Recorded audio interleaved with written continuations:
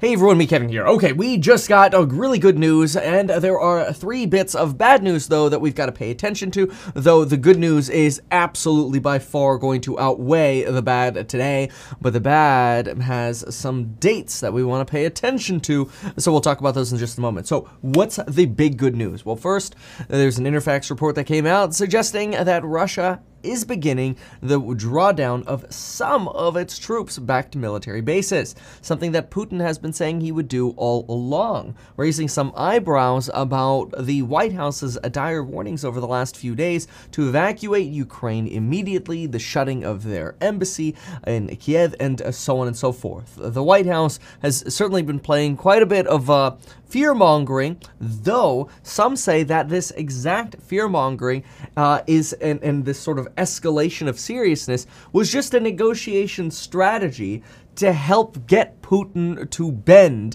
and to essentially call his bluff. Now, I always thought that sounded kind of weird because it's like, wait, if you think he's bluffing, why would you pull people out? I think it was more a negotiation strategy of, we think you're serious, we think you're going to do this, we're pulling everyone out, we're ready with the sanctions. This is what's going to happen. We're going to do this. We're going to do this. We're going to send troops over here. We're going to strengthen NATO.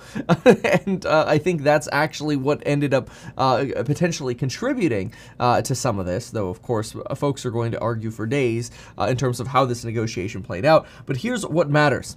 The drawdown is not a complete drawdown of troops. It's only a drawdown of some troops, which was alluded to yesterday when Vladimir Putin said, all right, in response to a plan to return some troops, which markets did rally on yesterday. Of course, markets did U-turn a little bit towards the end of the day yesterday because then there were renewed fears about these remarks that were made in Ukraine, which was later called sarcasm, and just more confusion about what's actually happening between Ukraine and Russia. But the bottom line here is we're hearing that troops are already loading equipment onto trucks and trains, and now, in the meantime, military troops are still in other areas scheduled to conduct drills on land and sea, but this does take some of that escalated pressure and some of that imminent threat of an invasion away. We're going in the opposite direction, right? We're bottomed out, now we're inflecting away from this war fear, which is really, really good. Remember, this comes after 130,000 troops have been on standby with tanks, rockets, blood ready to go, and the White House suggesting there's probably going to be an artillery attack first, followed by a full-scale land invasion. Anyway, look, this is all really, really good news, and obviously we're seeing a rally here in risk assets. Now, something to note about Bitcoin, which I remember I like to use FTX, so check out FTX if you have not yet.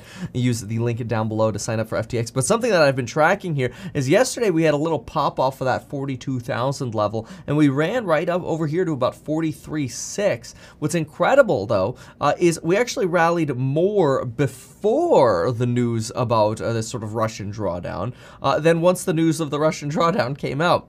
Also, when it comes to oil, we're seeing oil relax a little bit. Very, very good, especially since this removes inflationary pressures. There was a lot of fear being priced into the market that, OMG, what if oil goes to $100 or to $120? Then what are we going to have to do? Well, then we're going to have higher costs for utilities, electricity, freight costs, shipping costs, input costs. That's all going to be an inflationary pressure, especially for manufacturers, but also for individuals living at home. And so seeing a drawdown of Brent and WTI crude down about 2.5% to 3% is a very, very good thing for inflationary pressures. We're also seeing gold pull back a little bit, about 0.8%. Obviously, we saw Bitcoin move up. We're seeing the NASDAQ move up more so than the other indices. This makes sense. You get a little bit of a reversal back to risk from safety. Now, we do have a few dangers that come with this. One of the reversals that we see when people leave safe haven assets is we see people start temporarily selling bonds. When they sell bonds, yields go up. So the 10-year Treasury yield spiked a little bit. We're back to 2.04%.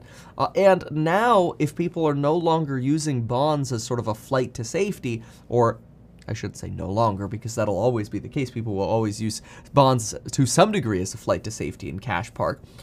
Now, it's entirely possible that we see a little bit more selling pressure than what we have been seeing along the talk of the Ukraine issue.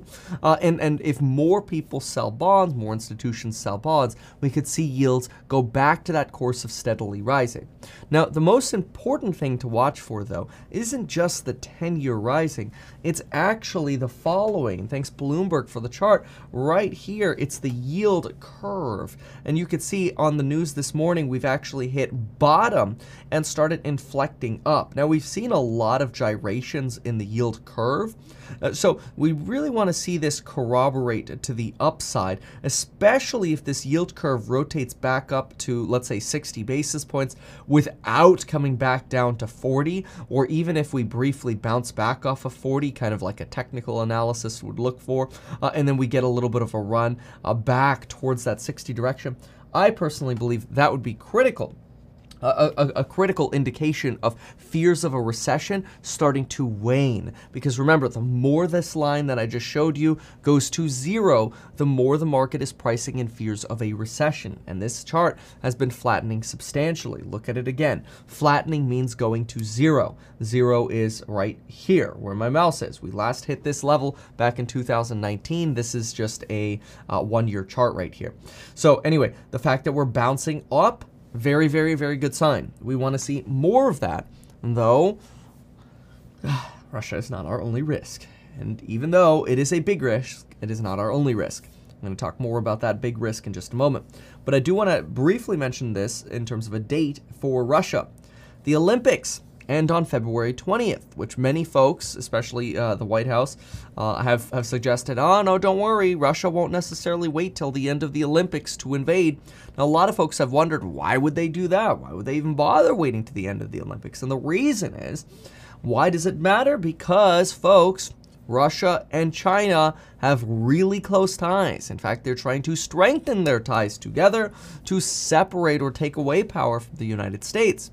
Well, if China and Russia are friends, and the Olympics are being held in Beijing, and Xi and Putin are buddies, why would Putin hurt Xi Jinping if the Beijing Olympics are still going on? That is not necessarily a good thing for relations. This does mean that when the Olympics end on the 20th, that it is possible, if Putin does not get what he ultimately wants, we could see a re-escalation of tensions with Ukraine. Now, right now, it looks like we have at least somewhat of a win for Ukraine. We have a reaffirmation of sovereignty of Ukraine by much of the world. We have NATO's strength that has just been reaffirmed by much of the world. We had a lot of diplomacy building between Canada, France, Germany, and the United States, and the United Kingdom, and of course, Ukraine. So much so that, if anything, some folks are believing that Western powers have actually gotten stronger through this exercise and gotten stronger by calling Putin's bluff.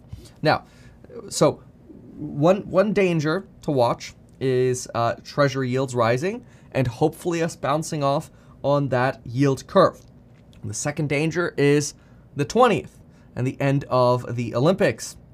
And the third danger, this, in my opinion, is probably one of the biggest dangers between now and, well, the beginning of March, beginning to middle of March, when we start getting things like the labor report on the 4th, the CPI report on the 10th, the Fed's FOMC meeting on the 15th and 16th. The big thing, in my opinion, coming up actually has to do with the FOMC meeting minutes. Now, these are the notes from January. We already know that Powell told us things in his mind have gotten worse from December to January.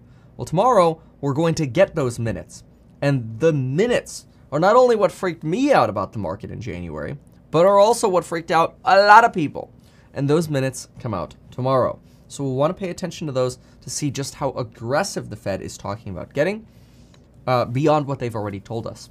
So we'll see. But those FOMC minutes come out tomorrow at 11 a.m. California time. Now, in the meantime, we also we're going to be paying attention to the broader good news here.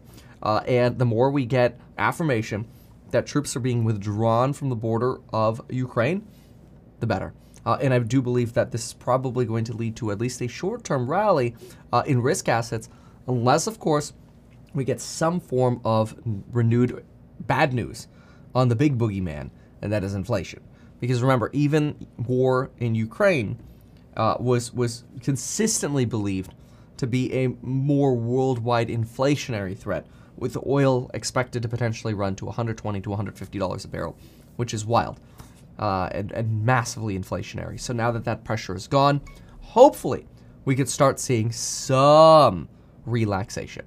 All right, folks. Fingers crossed. Thank you so much for watching, and we'll see you in the next one.